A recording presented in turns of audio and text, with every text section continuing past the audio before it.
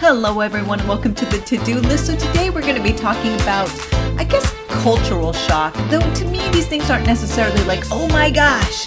There's still a little bit of a cultural shock where you end up in the country and you see something that doesn't necessarily happen where you are from. It's sometimes even in your own country and you're like, whoa. So that's what this episode is about. Us traveling around the world and having those wonderful moments of whoa. So with that, here we go. Hi, this is Noah. Hey, it's Camberly, and this is the To-Do List! So this week, we were reflecting a little bit on our past travel experiences, and we were thinking, because we haven't been able to travel much lately, a la COVID. Oh, I said the C word! Oh no! I feel like I should be slapped with a wet noodle. Anyway, because of the C word, the 5-letter C word, or the 11-letter C word. So anyway, we haven't been able to travel much because of that. So we've been reflecting on our previous travel experiences. And one of the things that has struck us about our travels is how different other countries are and how the cultures are, and what struck us is interesting. I call this our culture shock episode, like what were our biggest culture shocks. But after discussing with Camberly, we feel like it's almost more like a culture whoa. Like instead of being shocked, it's not a shock. Because, I mean, for me, it's not like, whoa! You know, I'm not, like, standing there, like, shocked. You'd be like, whoa?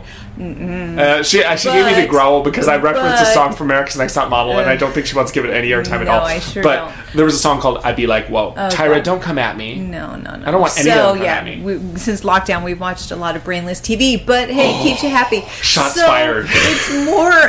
It's more like a little bit, it's not like shock. We're not like, oh my God. It's culture whoa. But it's culture whoa. Culture whoa. Culture whoa. And I know what happens here too. You know, I've heard people say when they come to the U.S., and you would know, especially Noah, is that when people come into restaurants, they're like shocked by how large the sizes are in portion size of American food. Versus... well, you would know this, Camberly. Yeah. When you went to Great Britain, I thought one of the things you commented on was how... I was so hungry. They were small? The portions are really small, and then it's almost like an appetizer-like portion, maybe a little bit bigger, and so I was so hungry. Do you feel like the British have gotten bigger? I don't know. No pun intended. I haven't been there in a while to know. I mean, I don't think so. I think it's just like a European thing versus a U.S. thing, where you get a lot of food, you get a lot of bang for your buck, unless you're going to a really high-end restaurant. I feel like in Iceland, the portion sizes didn't seem that small. Even in France, they didn't seem that small. Yeah, I'm going to disagree. You think they were all small? Compared to American? Yeah. Well... It depends where you go. We've been to some fine dining restaurants where you've gotten your food and you've been like, whoa. You've been like, I paid how much for this? Wait, with what? fine dining in the U.S., it tends to be more what the rest of the world probably sees as normal portions. So it's things like that. It's not like your mind is blown and then you like sit in a corner for an hour trying to get over the shock of what you just saw. It's more just like, what the hell? I thought it's more like you just be like, whoa. It's just a whoa moment.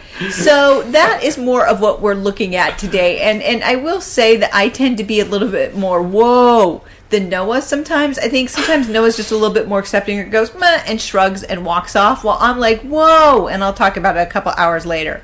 It sticks with me. Well, there's one on my list that did stick with me for a long time. I've referenced I'd Be Like, well, so many times. Was her name Lisa D'Amato? Is that her name? I think she's going to come after me, but we're not being funded by her. My point is, I sometimes am bigger than whoa. There's one on my list that I sat there and, yes, to this day, I still talk about it. Yeah. It shocked me that much. Wow, so, I'm curious what this is. Yeah, that one. I don't know. So Camberly and I approached this different ways. I lumped mine to, like, 3 regions or countries or areas, whereas Camberly was more... Well, she just had more. I just was scattered and looking at just something would pop up and I go, oh, okay, Iceland, you got me there. So how did Iceland get you? We're going to start with Iceland? Let's go. How did Iceland get you? Start with Iceland. Let's start Iceland, I'm going to start with It's a beautiful place to start. Okay, first off, beautiful country. So... Yes, you are lucky, beautiful, lovely country, my goodness. But one of the things that kind of threw me off was Iceland took me back to how I perceived the 1960s and 70s were with the hippie generation. I can't speak of that. But is it because what I think it is? It is for what you think it is. As soon as you said hippies, I thought of a word that starts with an H and ends with an R. No, it's more of like so there's like this hippie culture. And it was big in the U.S. in the 60s and 70s, and they would drive around in vans and usually vans, and pick up people on the way. Lots of hitchhikers. It's hitchhiker culture. And then when the 80s rolled around, from, my understanding, people were getting kidnapped and bad things were happening. Culture was falling apart. And so the hitchhiking culture died in the decade of the 80s, from my understanding, because the kidnappings were up. So, not good. So hitchhiking is kind of dead in the U.S. It does happen, but every once in a while you hear about how somebody disappeared. Don't hitchhike, kids. Have you ever hitchhiked? Hell Have you no. ever done it? Oh, I guess this is my funny story. Should I go? I'll go there. Please. Funny story. So I guess my funny story is there was a gentleman who, when I was younger, he was like a principal at a parochial school my parents and my family, and we all belonged to a church, and he was the principal. But I didn't go to the parochial school. I went to the public school. And I was walking home from school one day, and he tried to pick me up, and he offered me a ride, and I said, "Oh, no thanks. My parents don't want me to ride with strangers." So I basically turned down a guy. I knew his face, but I didn't know his name off the top of my head. And I was probably like 7 at the time. And so he, of course, called my parents and told them. So to this day, I still catch flack for this because I don't, quote unquote, ride with strangers. So for me, hitchhiking, no. But ironically enough, it used to be back in the day, you're not supposed to get in a car with somebody you don't know. Now, you call somebody or have an app to pick you up when you know them, like Uber, a stranger Lyft. that you don't know, which is kind of weird. It's weird. Yeah, no, I don't hitchhike. I remember a couple times my car broke down because I didn't have a lot of money, so I had a poopy car when I, first started driving, and it broke down a couple times in this one stretch of highway. Always that stretch of highway because it was up. You had to go uphill, and so. Did you have stick or automatic? It was stick at that time, manual, and so because they were cheaper to buy. You were going uphill with stick because that's hard. So, no, it's not. Once you're in gear, you're good. So Not it's just for the me. engine was poopy, and I blew a head gasket. There you go. And so this happened a couple times, and these guys would offer to get me to a telephone booth or whatever, because at the time it's like, I couldn't afford to sell. Who could afford to sell? So it's like, I'll get you to a store. I'll get you your house. I'm like, I don't know you. And the one guy made me feel badly because he kind of lectured me and was like, what a sad world we live in where, I can't help somebody out. And I get where he's coming from because he could have been the nicest guy, but he could be a killer too. And then there was another one who had junk all over his car and like a hammer in the front seat. I was like, oh, hell no. Okay, that one. So I need a clarification on this story because I got a little confused. I hope my story about the parochial principal was clearer. Yeah. You said they would offer you a ride. Yes. Would, as opposed to did offer you a ride. So this happened multiple times? This happened twice that I remember. It's the same guys offering you I rides? did get in a car once with somebody, though. Yeah, I did. Because it happened a third time. And then it was a couple who picked me up. Okay. I had really poopy cars. So the one with the hammer, I think you said. That was the second time? I was like, oh, hell no. Yeah. He was creepy. But the first time it's these guys, and it was one guy. He was really nice, and he wanted to help me. And he said he's the one who lectured you. Yeah. But your car broke down at least 3 times on this stretch. More than that elsewhere, yeah. Wow. Yeah. We're totally getting away from the topic. The point is hitchhiking. Hitchhiking. So sorry, we went on a tangent there. But I enjoyed the tangent, actually. But, so it was just strange because in Iceland, hitchhiking is alive and well. Oh, gosh, yes. You drive everywhere in Iceland unless you're staying in Reykjavik or taking day trips. I don't like day trips. I don't like tour groups. If you do, that's great. It's just not my thing. So we rent cars and go, and you're in more control.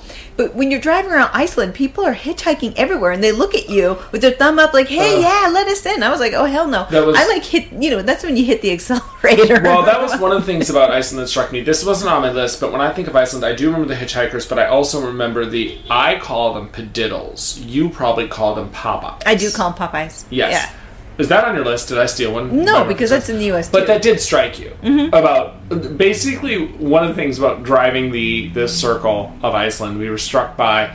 Oh, there's a lot of hitchhikers. There's a lot of pediddles or Popeyes. Yeah, Popeyes all over the place. But there was also a big escalation, but that's back in our Iceland episode. That's not a cultural thing. But the thing that struck me the most was how many hitchhikers, especially in big cities. There aren't a lot of big cities in Iceland, but in cities, there'd be people near the signs entering it, like standing there waving people down like, yeah, let me in. I'm like, oh, hell no. Do you think it has to do... Now, you say it was a culture shock. Do you think it has to do with Icelandic culture or the Icelandic landscape, and that you have a lot of people who are hoping to backpack it across Iceland? I think it's a combination of both. Well, no, I don't. I think actually if you live in Iceland, you wouldn't do that because you have a car. You almost have to unless you live in Reykjavik. You can't get anywhere. So I guess maybe it just draws in that type of people who are backpackers and campers.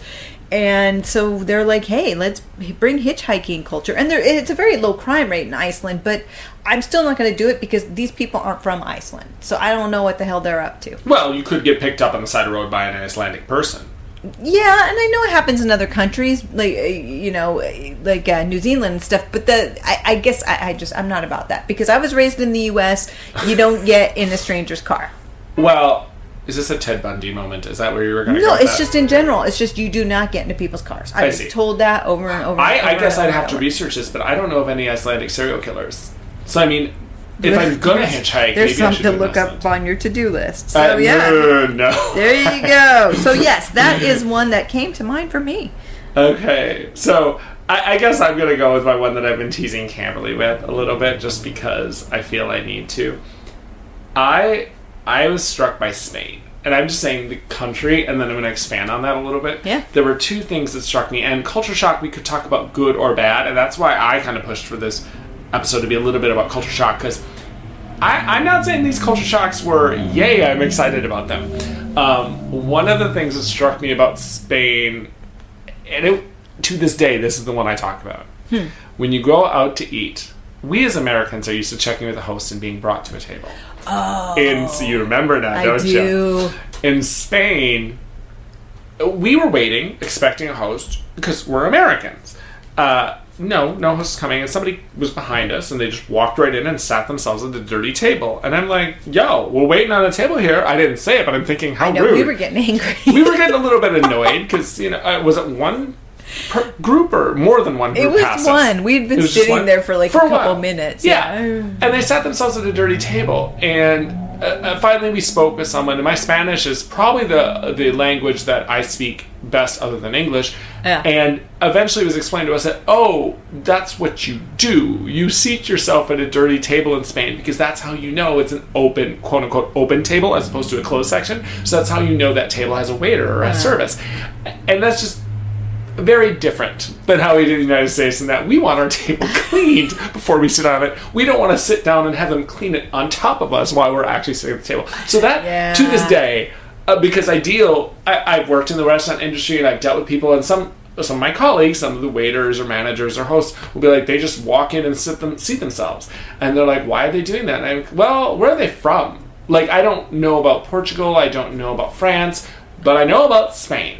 If they're from Spain, it might be it was odd. I just remember getting a little bit upset waiting, and then those people sat and were like, what are you doing? And then we finally got I don't know that we verbalized it that we did. In our heads. In our heads we did. And then I turned to you and I was like, what is happening? Yeah, so that also the other thing about Spain that struck me, this is the one I don't necessarily talk about to this day, the one about seating yourself at dirty tables, that I would talk about to this day. And still, I'm not going to say it blows my mind, but it's just I'm shaking my head right now. It's just a very different way than what we do. It's not like bad or wrong. I mean, unless you're concerned about germs or hygiene. Oh, I think I know what that is. Yep. What? No, I wasn't going anywhere. I was thinking, literally, if I'm sitting here and I seat myself at a dirty table... I was thinking of something else that's on my list. Sorry, that has to do with Spain, and I thought you were going there. Oh, no. The other place I'm going to Spain is, honestly, the siesta. Or the hours they talk. I knew it was coming, so it wasn't necessarily a shock per se. You know about it in theory. Yes, you do know about it in theory. But once you actually experience it, it's not that I hate siestas or hate the idea of taking a couple hours off in the afternoon to take a nap, take a long lunch, do whatever. But what's frustrating as a tourist who is not like in that culture and immersed in that culture is that everything shuts down. Like literally, everything is shut down. Yeah.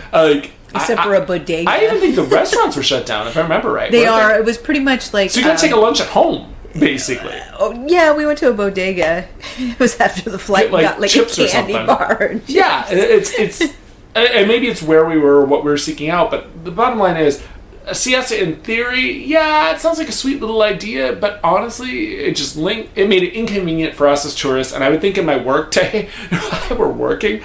I mean, from my understanding, they work till like 7 or 8, right? They work later and then they eat dinner later. Because of that, for me, I would rather just go home. Yeah, exactly. But that's as an American. That's my culture. It is as an American. I just want to get my work done as quickly as possible and get the hell out of there. there. But their business day is still starting about the same time as ours. So therefore, even though their day is ending later work day, and then hence their dinner day, and then maybe after dinner drinks day, their entire day is shifted later because of that siesta. But they still got to be up at the same time we do.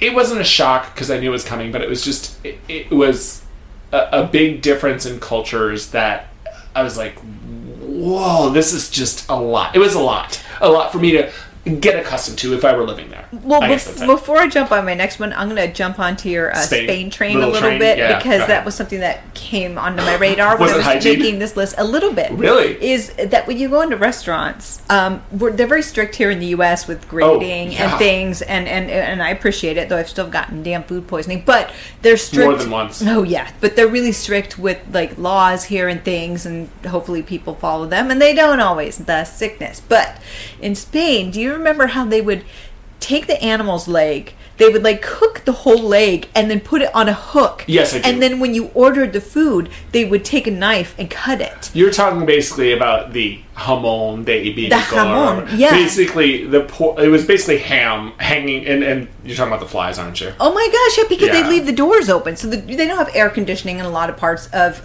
Europe. That's not what they're about, and we're about that in the U.S. So that's going to be a culture shock to people who go to Europe in the summer. Guess what? No air conditioning. So they don't have air conditioning, so they leave the doors and windows open, which is great in theory, but you have this ham hock hanging on the wall. And so I'm going to order some food. I was getting some paella, I think, and I look at the wall and there's a poor animal's leg. And for somebody who doesn't eat a lot of meat, it was a little bit, like, ooh, no me gusta. But then you order some jamón, and then they cut that stuff right off the damn leg. Okay, well, you're not a big eater. Can we say that? Camberly is very specific about what happens with her meat consumption and such. I guess I would say neither one of us, I would say, frequent a butcher shop. No, I don't eat a lot of meat. Right. Ooh, so that being said, my curiosity is, what happens in American butcher shops? Like, I'm just curious. From my understanding, they're in like a glass case underneath, or like you pick, or maybe in a freezer, or, it's just, I think you were jarred, A, by either the plethora, or B, the visual that is like on display. So either there's more butcher shops, or B, it's because they're right in your face. It's like they're advertising their meat in their windows. Like, you don't know what's in that store. Yeah. I think that's what jarred you. It's just, and there's an animal leg hanging off the wall, and people are ordering it, and they're cutting it to go. And it's just hanging there. I don't know. That's just me. It was a little bit of cultural shock. Apparently, it works for a lot of people. Not judging it. It was just a little bit of a cultural shock. I don't know that the meat is what jarred you as much as the fly. No, you were bothered literally by the Spanish fly. No, it wasn't that. It really was the leg, the animal leg sitting there, and then just somebody taking a knife and cutting off of it. It really just disturbed me. Well, then maybe the Spanish fly bothered me, because I was bothered by the cleanliness thing, because I don't feel that flies hanging on meat in the United States would go over so well. I think there'd be repercussions. Yeah. There'd be issues. There'd be concerns. Yeah, there would be. That stuff would be shut down quickly. So now I'm going to, I actually have two from this country, and I'm curious if this is on your list. But this next one is actually from Turkey. Now, this is going to be a cultural shock because, of course, Turkey is a Muslim country. In a lot of ways, people view it as kind of Muslim light because it's not necessarily, it's a little bit more liberal Muslim than other countries in parts, especially Istanbul. Oh, yes, it is. Compared to, I've talked to a number of people who are Muslim, and they'll tell me how liberal they consider the Turkish people to be compared to them. So, they are. They're a little bit more liberal than, say, other countries that are a little bit more strict Muslim countries. And that's fine. But as somebody who was not raised in the culture and who is, American, I wasn't raised really religiously, but it was kind of what I was raised with was a little bit more freewheeling.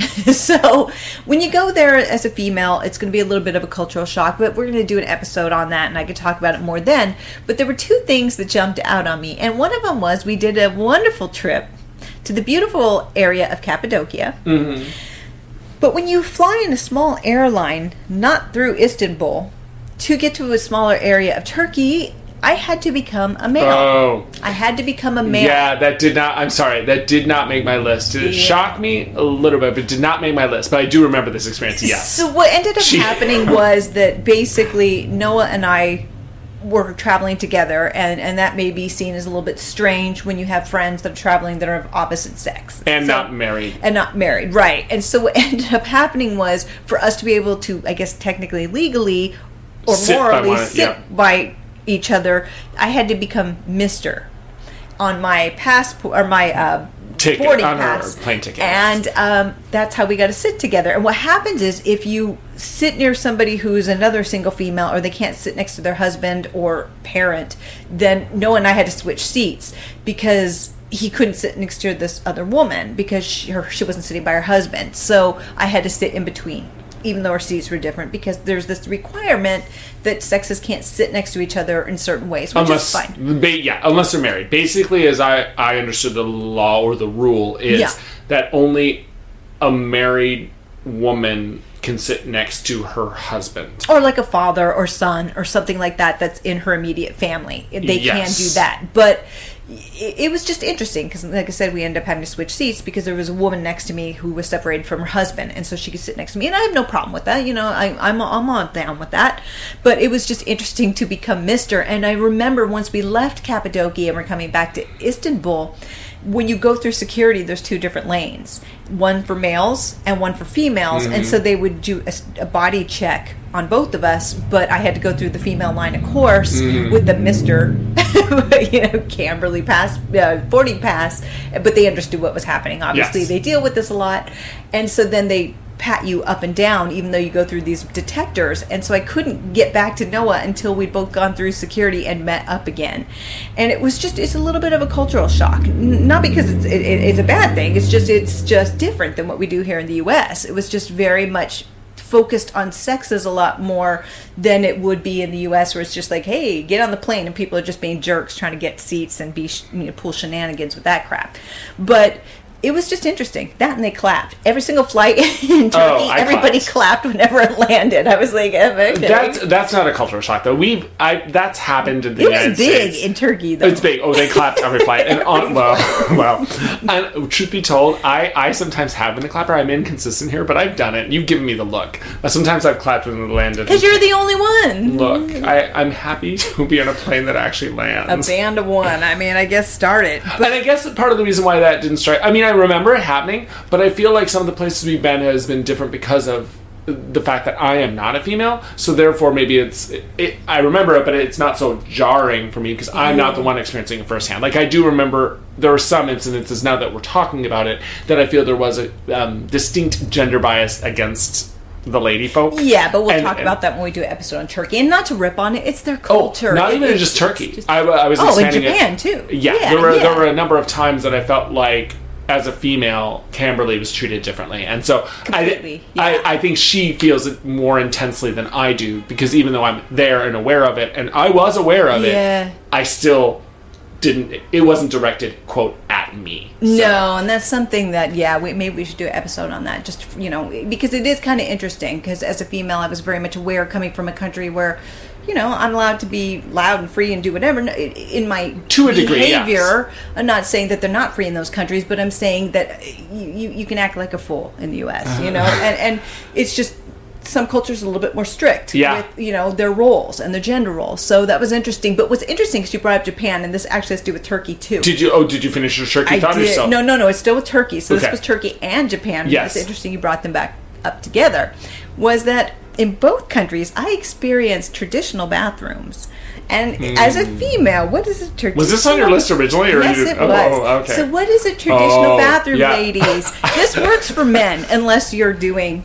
the number 2. I didn't experience this at all, so go ahead. So what it is you go into a bathroom, and it is labeled female, and you enter it, and there is a hole in the ground like a urinal. Now, as a female, I had been warned about this, but I heard that they weren't common.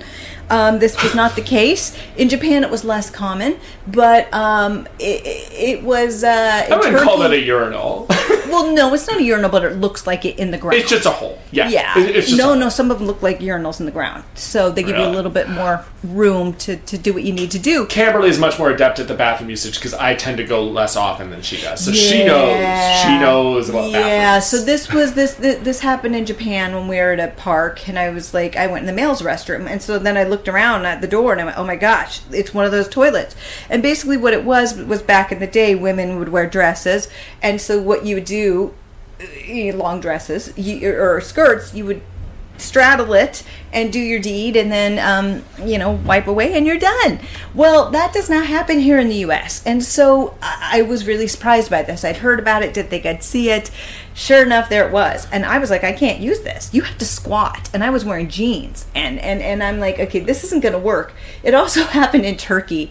And I remember going in and all the stalls had them. And I was like, and I looked around and one of the women was like, are you okay? And she could speak some English. She was Turkish. And I was just like, to the bathroom. She figured it out. And then she goes, Western, to her friend. And they went, and they were talking about Western toilets. And there was only one out of like 8. So they went, that one. And they pointed and I went, thank you. I said, thank you in Turkish. I forget how to say that. And I was thanking them so much. And they were really nice. But they were like, and you could hear them saying American. Everybody's like, okay. But it was a shock because I didn't know how to use it, and it was just interesting in Japan because they have the most advanced toilets in the world. It's like it's bidets. It's like the space shuttle. There's so many buttons, man. And then Kimberly. I'm not saying she has sticky fingers when she gets drunk, but let's just say in Japan, she actually considered stealing the bidet from the Japanese. If I ever get a house, I would have one installed. They are amazing. Direct from Japan with all the buttons. Oh yeah, it's like the space shuttle in there. I'm like, woo! It sings you songs. The toilet warms up. A song? Yeah, you can hit a button and it would play music. Of all the countries we've been to, I can honestly say I do believe Kimberly spent more time in our Japanese bathroom than any other bathroom. No, Korea's the same. They have the same. Amazing. You were in I feel like Japan was your first experience Korea, with this. because there was a lot of kimchi. But that's gross. That's separate. But let me tell you, it was great. But then to have such an amazing toilet with all these buttons to the old school one, it was just kind of the amazingness that is Japan. It's kind of like traditional Nara versus on steroids Tokyo of technology. I see, and I'm hung up on these non-Western bathrooms for lady folk. Yeah. I believe in you. I believe you could have used it. No, I didn't want to because I had a bad experience when I was a kid at my grandparents' house because they lived on a farm and they used to do logging, and so we'd have to help with logging. And so I would have to do that outside because we couldn't get back to the house. We were too many miles away because they owned tons of acreage. So you basically mean an outhouse? No, there was no outhouse. You went behind a tree and there you go. And so I had a couple bad experiences, so because of that, I can't do that. So it's a psychological thing. You physically could have done it. I don't want to get into it because I don't want to freak out the listeners. But point is the bathrooms are different in both Turkey and Japan. Yes. So that was a big culture But you were talking about Turkey. You said there were 2 subpoints on Turkey. But I kind of brought up the bathroom issue by talking. No, that was it. That was it. Those are 2. Oh, I'm sorry. Yeah, no. So my second one, and this one,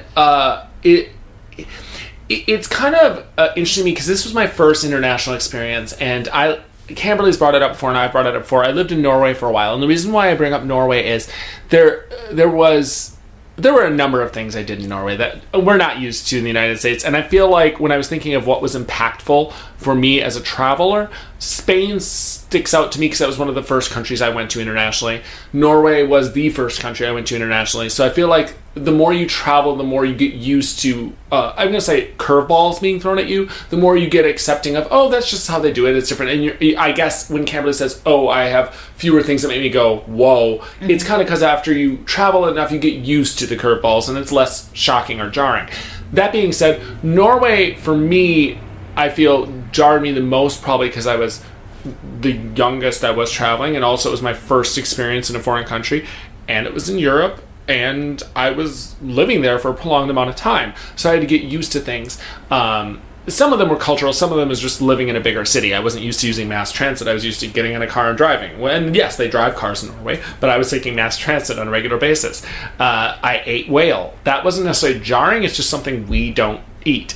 It had this caviar in a tube. That's just something I'm not used to. But the custom that for me in Norway that kind of I liked that was interesting to me and kind of was a different way to do it is I do remember every night, and I don't know that this is a culture thing as much as it's a familial choice, but the family I was staying with, they would light you call these candles, they're tall tapers. Tapers.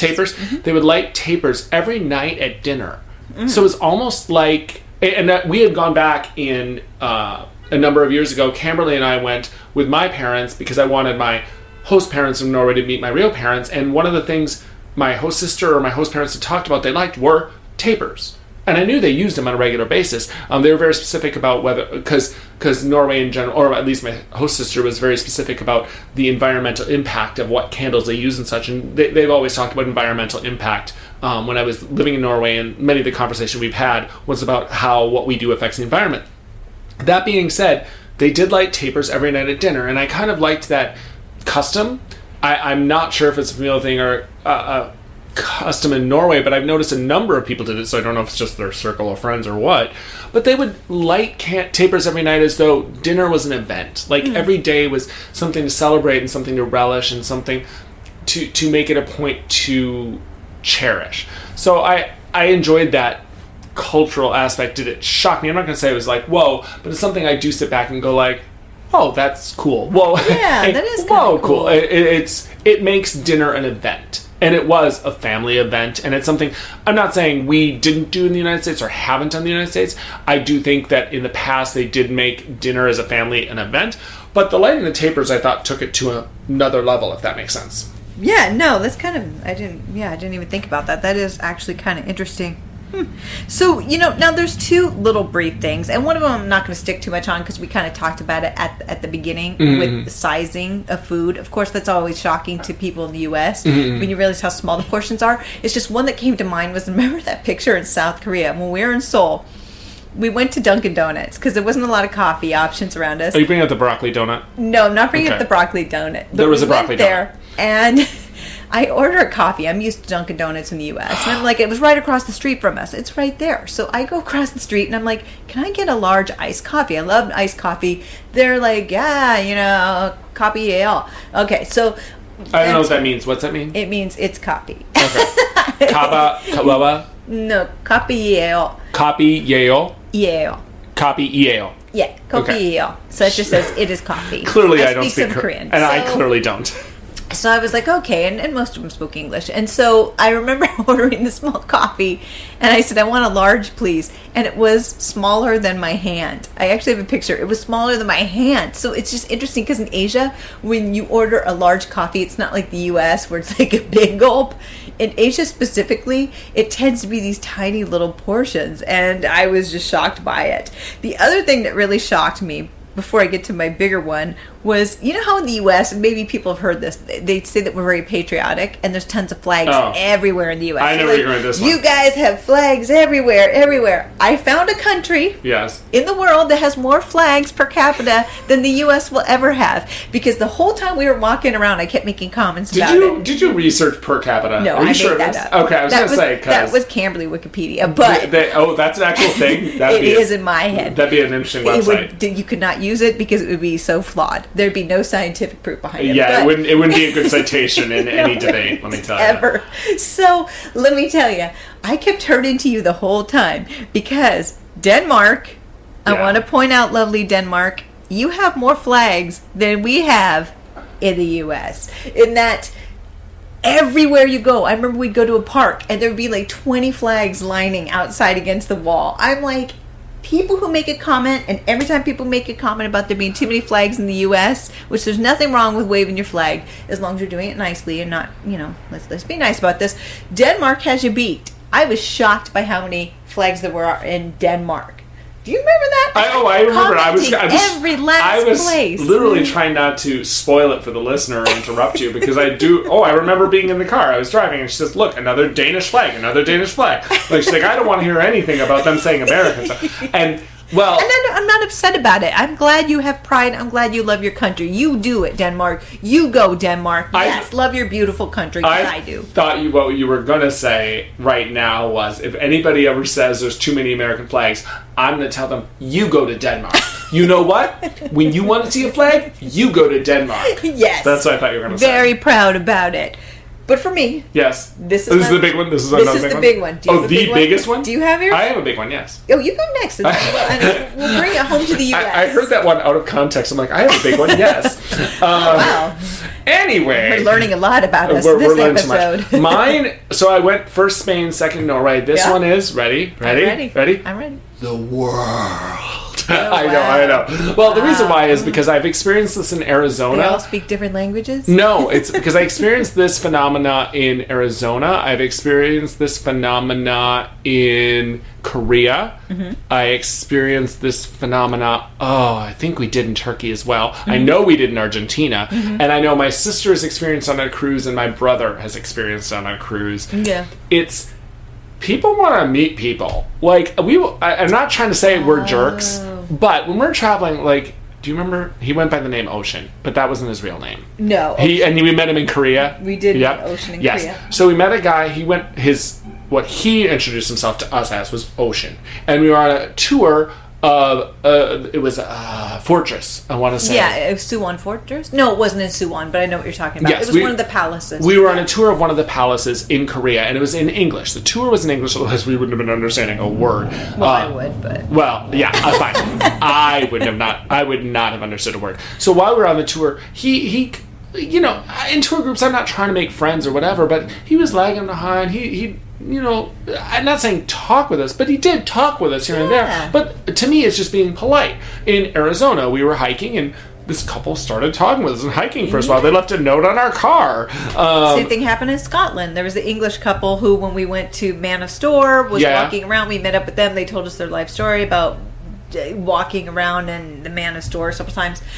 They were an older couple. And it's not, to me, it's not about being civil. The being civil and being polite and being nice to people, that's not what jars me. It's the being friends. These people left a phone number on our car. Yeah. Ocean wanted to be my Facebook friend. Yes, he did. It just, to me, and my sister, I bring up my sister and my brother because I know they've met other couples through cruises that want to, like, be friends with them. And I'm not saying I'm antisocial, but it's kind of like, I'll be polite with you, I'll chill, I'll shoot the breeze with you, but I'm not looking for new friends. I'm sorry, I'm not trying to be a jerk. Aww, but to me, I like friends. I feel like you say you do, but I feel like you're a very private person. I can be, but I do like new friends, especially international friends. Because I guess you can learn a lot. Then how come you didn't want to be Ocean's Facebook friend? No, he asked to be yours. I know. So that also confused me because I think generally Camberley's a nicer person. It's not even that. I think part of it may be a cultural thing where it's as a female, he wouldn't do that to me because it could be seen a certain way. Because he was from an Asian country. I forget which one. So, yes. And so, to me, it's just a little bit shocking when people are looking... When I travel, I'm either looking for alone time or looking to spend time with who I'm with.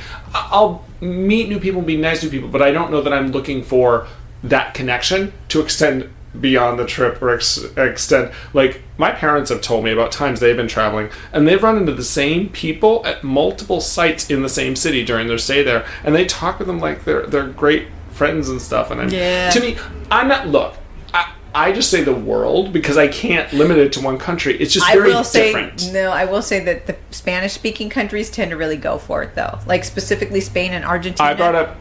people like to talk. I mean, they speak Spanish, of course, and most of the time, and then you speak Spanish well, and I speak Spanish well enough. And let me tell you, I've been with Noah and certain places. One was in Norway, one was in Denmark. These people will talk your ear off for 45 minutes. But and I'm fine with it, but it's... My issue isn't the talking per se, and it's not even an issue. It's more of they're looking for connections that extend beyond. Yeah. In Argentina, and one I'll bring up is... the woman who worked at the leather shop who helped you get, as I call it, her Michael Jackson coat, because Kimberly got a coat that's reminiscent of something the great MJ wore once. I'm just saying. Yeah. And so she got that coat. She talked with us during it. She gave us her business card. She wrote me an email for a Christmas that year. She wrote me... She did. She stayed in touch with us. But I remember the one from Norway, though. Graciela. Her name was Graciela. Yeah, the one from Norway actually gave you their phone number, said if you're ever in that part of Spain to drop by. Yes. Yes, we were at the Oslo town hall downtown on the coast, and we were in a certain room. I was in a certain room with my dad, and this guy started talking Spanish to me, and then I spoke with him. But sorry. So I'm not. It's just different than I am, and I guess that's why it's not it's kind of like a woe thing, just because maybe I'm antisocial in a way, but people would probably say I'm not antisocial because I'll talk your ear off. You will. But I guess when I'm looking at the long-term connections, I guess I'm more selective with who I keep in my life long-term. And I'm not saying any of these people I've met in Graciela or Ocean or anybody I've met in any country is a bad person or that I don't connect with them. It's just different than what I'm used to personally. Is it weird to you, or am I wrong? No. I think it's just normal for people to want to connect, especially with people who may be from a different culture. It's interesting. It's fascinating. I think that's one of the reasons why people travel, is to get to understand different cultures, and I think it's wonderful. I'm not saying it's bad. It's just, so it's me, and I'm quick. It's fine. Helmut Schmidt would be upset. Helmut Schmidt, that is just a reference to a guy we were on a train in Norway, and yeah, we're meeting all kinds of people. He's from Germany. God bless him. We're aware of people, but I cannot say I kept in touch with Helmut Schmidt. No, Helmut Schmidt was I hope a lovely man. I hope he's still with us. Yeah, he was an elderly gentleman, and I hope he is still. Well, right now he can't travel, but I hope he's doing well. And bless that man. So yes, we're bringing it back home. We're bringing it back home to the U.S. because some of you are all like, "What the heck?" There's plenty strange here in the U.S. We may do an episode on that, and this is going to go into another episode of ours coming up. But this is something that blew my mind, and I live in this country, and it was something that struck me a couple years ago, and it is something called dry zones. Dry zones. So for people who are not from here or are not educated here in the U.S. like I was not, a dry zone is basically an area. They're usually dry counties. Or dry counties where you are not allowed to bring liquor. Now sometimes this can be like on Sunday where they're like, you can't buy liquor on Sunday, and then people will go somewhere else and cross it over into their county. Well, this happened while we were in Arkansas, and we have an episode coming up about that. But we're driving through Arkansas, and all of a sudden there's a four-way stop. I'm like, why is there a four-way stop? I'm thinking, there's a criminal on the loose. State pen, oh my gosh. There's a truck in front of us. This truck jackknifes to the right, nowhere to be seen, goes speeding off. I'm like, oh no, what's going on? They pull me over because I'm driving, and I'm like, what's up, officer? And he goes, good, afternoon, ma'am, blah, blah, blah, blah. We need to check your car. I'm like, is something wrong? And he goes, well, this is a dry county. We want to make sure you're not carrying any liquor.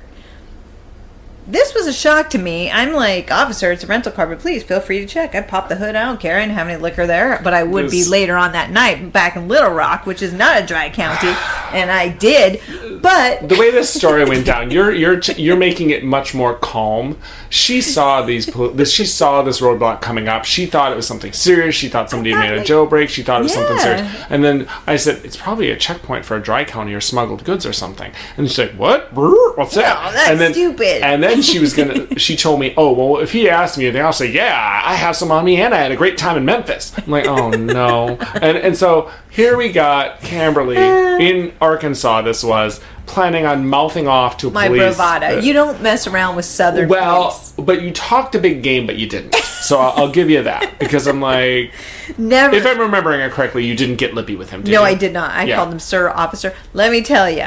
You don't want to mess with Southern small town police. You just don't want to do it. So, so it was interesting because I was like, is this for real? I didn't think it was for real. I didn't realize there were real dry counties. I thought it was some outdated thing. There are dry states. Went the way of were those General Lee guys, whatever the heck they are. The Dukes of Hazzard. The Dukes of Hazzard. I thought it went the way of those dudes. Apparently not. They still exist, guys. And it does happen. There are some dry counties that are all the time, and there's some that only do it on Sunday. It is the weirdest, and it's not just the South. Well, they have them in other places. So there are 3 states, and I brought this up as a fun fact. There are 3 states that are technically wholly dry by default, meaning Kansas, Mississippi, and Tennessee. What that means is by default is the law for the state says you can't have liquor sales unless an individual county makes a law to provide for that. Yeah. Is from my understanding. Yeah. We did research on dry counties. There are dry counties in New York State. Truth be told, in my time living in New York City, I do remember when we had we call them blue laws for the Sunday. Yeah. You could not sell liquor before noon on a Sunday. No, there's still places like that. There are. Yeah. In New York City, when you say, it's not just the South. No, it's not just the South. No, it's not. It's like that in places like Oregon where all liquor stores, but you can get it in the store. You can go get wine coolers. You can't get anything hardcore. You can get like wine coolers, which nobody wants. No. That city in Oregon is more of a... It's not a matter of whether it's hard liquor, beer, or wine coolers or any of that. It's no liquor ever. And that city exists. I'm sure there are, but for the most part, I know that a lot of places will just do the Sunday thing, where it's like, no, Sunday you can't drink. I mean, you can get like wine coolers, but that's it. You can't get anything that anyone really wants. There's some places, no liquor, none, nada, zip.